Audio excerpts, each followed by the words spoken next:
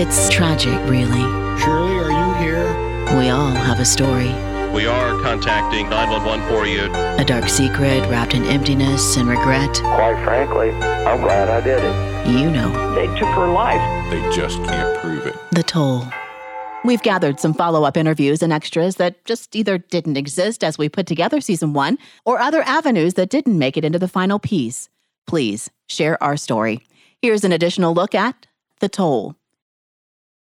In January 2020, I received a message from a man who said he was related to Jim Sullivan, Snake Man, who was featured in episode 5 of The Toll, The Path Back Home. Now, this man says his family has always been tight-lipped about Jim and the circumstances that surrounded his death. Then he found The Toll. Now, this man said he was willing to tell me stories about what he remembered about Jim, although he was a kid when Jim was murdered. In exchange, he asked me if I could dig up more information about the man many knew as Snake Man. He was so curious and now intrigued after listening to The Toll. So I made a couple of trips to the library and pulled some old newspaper articles. Nothing he couldn't have done himself, but he told me it just wasn't his thing and he would never do it on his own. He asked if I would not use his name or relationship to Jim, and I agreed. He is a direct relative, though. Now, this is a follow-up to The Toll Season 1, The Path Back Home. If you haven't listened to the first season, go do that first. Okay, so he goes first. I do want to start from the beginning. Like, how old were you when this person in your family was murdered, and what did that look like through the eyes of a kid? You know, I was, I believe it was third grade, probably 8, 9, and I remember my mom coming to pick me up from school. She was crying, and I knew something bad was wrong. And that really is the only thing that I remember until, we went out to the property, went out to Jim's farm, and I remember they were going through stuff, trying to pack things up, sort things out, which, Jim had a lot of stuff. And I remember, aunts and uncles being out there. Do you remember conversations after that, maybe within the family or sneaking up on a conversation and hearing things? Yeah, there was talk about, what happened. And of course, when you've got the family that tries to hide everything, not tell you the truth because it might scare a little kid or something. You hear different things. I always knew it was about drugs. But of course, you hear from the family that, he wasn't doing that stuff. It was just some bad people. As years go by, you hear a little bit more and more. He owed people a lot of money, and they came to collect. Today, that's what I think happened, just from what I had gathered for over the years. That he had a run-in with a drug dealer. Yeah, he had a run-in, and I knew he was involved somehow. I didn't know if he was using or if he was dealing. I didn't even know what kind of drugs it was. Assumed it was marijuana, from the bits and pieces that I would hear. And he had the big farm out there, he had a place to do it. He had a run-in. He owed somebody a lot of money. And he buried it and refused to give it up, so they shot him. We'll get back to that. What's your recollection of Jim? He was a big guy, really big, had a huge beard. I wasn't around him a whole lot, but he was fun to be around. He'd go out to the farm, he'd do stuff. He had the pumpkins, of course, and they were huge. They were bigger than me. You do remember the pumpkins. They were huge, and lots of them. I remember going to his house as well. Aquariums all over the place, with snakes, exotic fish. As a little kid, it looked like walking into a pet store. So this would have been the house on Peachtree? Yes. So you remember all of that? Bits and pieces of that. So when you take the idea of all the fun stuff he had on his property, the big pumpkins and the snakes, what does that look like through the eyes of a child? How did you assess him? Oh, it was crazy. It was fun. Couldn't wait to go see Jim next time. It was always fun. There's always something to see. Tractors and snowmobiles out there and big playground. Did you ever see the alligator? I never did. Never did see the alligator. I did hear about the alligator. What I remember hearing, it was kept in the garage. And after he died, it escaped and got into the backyard. I think some people from the zoo actually came and caught it. It was 8 foot long. It wasn't a baby. That's an alligator. From what I read, it was a full-on alligator. Yeah. I remember a pit bull in the front yard. It was a fenced yard. You didn't walk in without letting him know you were there because that was his dog and it protected him. Being an adult now and looking back, even without all the stories, could you have pieced some of this together, that he was probably a drug dealer? Yeah, looking back now. You say the family didn't at least admit to it. Do you really think they didn't know that much? Probably some did, some didn't. I don't know. It's hard to assess that when they don't talk about it. Yeah, when nobody wants to talk about it for years, and they still don't. What's that like? Have you ever brought it up? No, I never brought it up because I know I'll never get anything out of it. Why are you so curious? Well, after hearing a podcast, The Toll, I kind of really sparked some interest in it. Thought if nobody else is going to tell me, why not go chase Nancy down? See if I can learn something from her. You find that a lot, that families, they don't want to talk about stuff. Now it's harder with social media. Like everybody puts stuff on social media, and it's going to be a different landscape as far as stories go in the future. But yeah, these old ones, they can just bury them and there's nothing you can do about it. Right. Oh, I want to go back to the property because I got a tip from a woman who said that some of her family members had bought the land that Jim and Cheryl were murdered on, and that there were big holes that appeared to have been dug, and that she always heard a rumor that there was drug money buried out there. Talk to me about what you've heard through the family. What I had heard was there was the amount, it was $100,000. I have no idea if that's anywhere close, but there was one family member that knew, and only one, and I don't know how in the world that person would have known. Another family member had talked that one into letting him know where it was at, and he went and found it. You believe that, or you know that? Pretty sure I know that. Really? So you really think that all those holes were digging for? I think, well, I didn't know that there was a bunch of holes. What I remember was there was one guy that knew it, and he knew exactly where it was at, and he went and dug it up. Okay. Because Jim grew sweet potatoes. Yes. Which would have grown in the ground. Yes, I do which remember would have been sweet dug potatoes. up. It was something his mom in the paper was very proud of. It was something that she actually zoned in on. So after Jim died, do you care talking about stuff that you got from the property? No, that's fine. Well, the biggest thing was a snowmobile, and it was fantastic, especially for kids, you know, because who in Missouri has got a snowmobile? He had a lot of stuff like that, as I understand, on the property. Do you remember stuff like that? Trucks, tractors, you know, some farm equipment, things like that. One thing, aquariums. Lots and lots of aquariums. It was an unreal amount of aquariums. Do you remember Cheryl? They'd been together for 7 years. Kind of remember what she looked like, but that was it. I don't even really remember talking to her. Any other family stories talked about? People saying he didn't cross him. That's how everybody else knew him, I think, outside the family. To me, he was Jim. He was awesome. Loved everybody. You know, took care of people. But yeah, that you didn't want to mess with him. Don't mess around with Jim. No, don't mess with Jim. Now it's my turn. Again, things I've just pulled from local newspaper articles. To clarify here, Jim Sullivan's mom's name is Shirley, no relation to Shirley Jane Rose or the little girl's grandma, just a popular name back then. So his mom, Shirley, in the paper says that his body was wrapped in a blanket and that maybe he was shot in his sleep. But when you go back to what the sheriff said initially, that they were both laying face up on their backs, I don't know that she has that right. He was found in a large metal storage building. His mom says they were converting into an apartment. Jim's mom told the paper Cheryl's body was found in an empty stall in one of the barns. So she had two show horses, and there was stall, and then she was in the last stall. I do remember her being a horse person. Huge pumpkin and sweet potatoes. And I only found out about the sweet potatoes because they interviewed Shirley, the mom. So he began raising and selling sweet potatoes, she said. Last year he raised, I don't know how many hundreds of bushels. I helped him, and he had other people working out there. He worked so hard in that field. Here's what I can't piece together. Like, he's growing these pumpkins because he wants to show them. He's growing sweet potatoes by the bushels for money? Like, he has plenty of money. As a front? It's got to be for a front. I mean, that's what I'm thinking about the pumpkins. I think he was interested in that stuff, and that's, you know, you're going to have a front. Make it something you like. I guess. Huh. Sullivan had an extraordinarily long beard.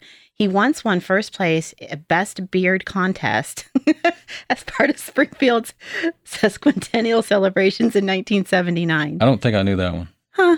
And when you look at pictures of his beard, he has very big beard. Big, full. He could grow a beard. I mean, that was part of, you know, seeing him big.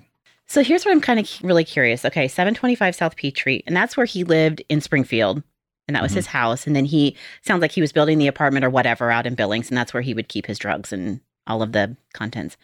By the way, you had talked about you thought maybe he was just into marijuana, and that is clearly not right on any level what the sheriff was talking about. He was into pretty big, heavy stuff.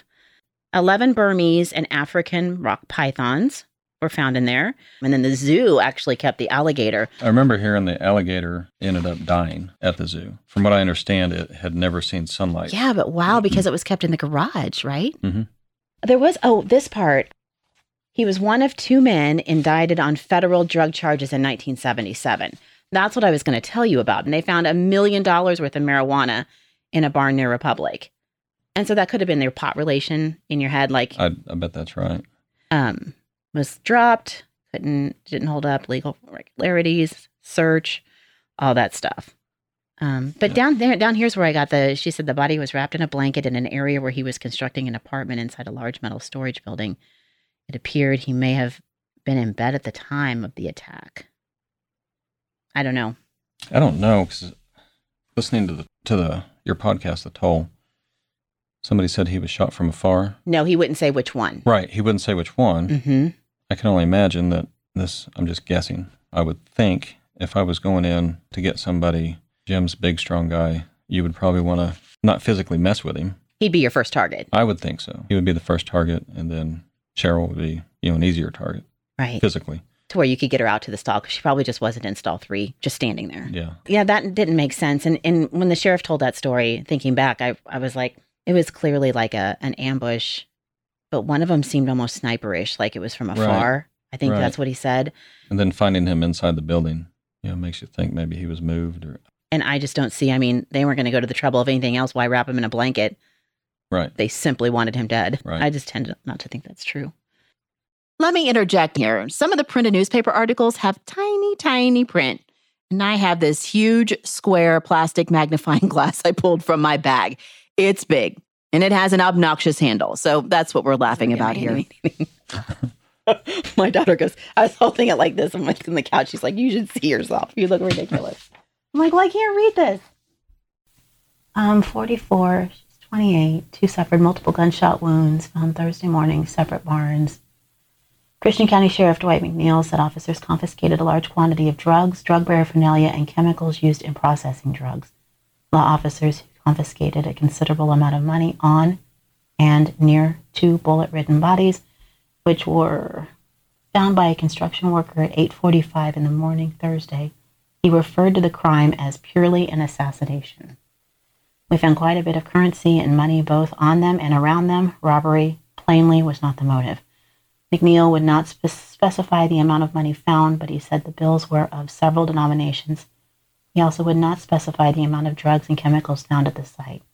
We're not talking about just a coffee can full. Can you read this okay? Mm-hmm. Or am I helping you? I'm following along with you. I can see, as far as them being shot, I think the best I remember is they were knelt down, made to kneel down, and then they were shot in the back. That's the picture that I've had in my head. I don't know why I've had that, but I don't know if I got that from somebody or if I just made it up myself. And since it's unsolved, he wouldn't get too specific with me. The way he told it was one was shot from a distance, and then the other one was shot at close range. But if they're both, you would think naturally if you're knelt down and you're shot in the back of the head, fall forward. And he clearly said they were both facing up. And if it said they were riddled with bullets. Right. Yes, they weren't shot just once. No, they unloaded on them, facing them. They were mad. They didn't want their money back. They just wanted revenge.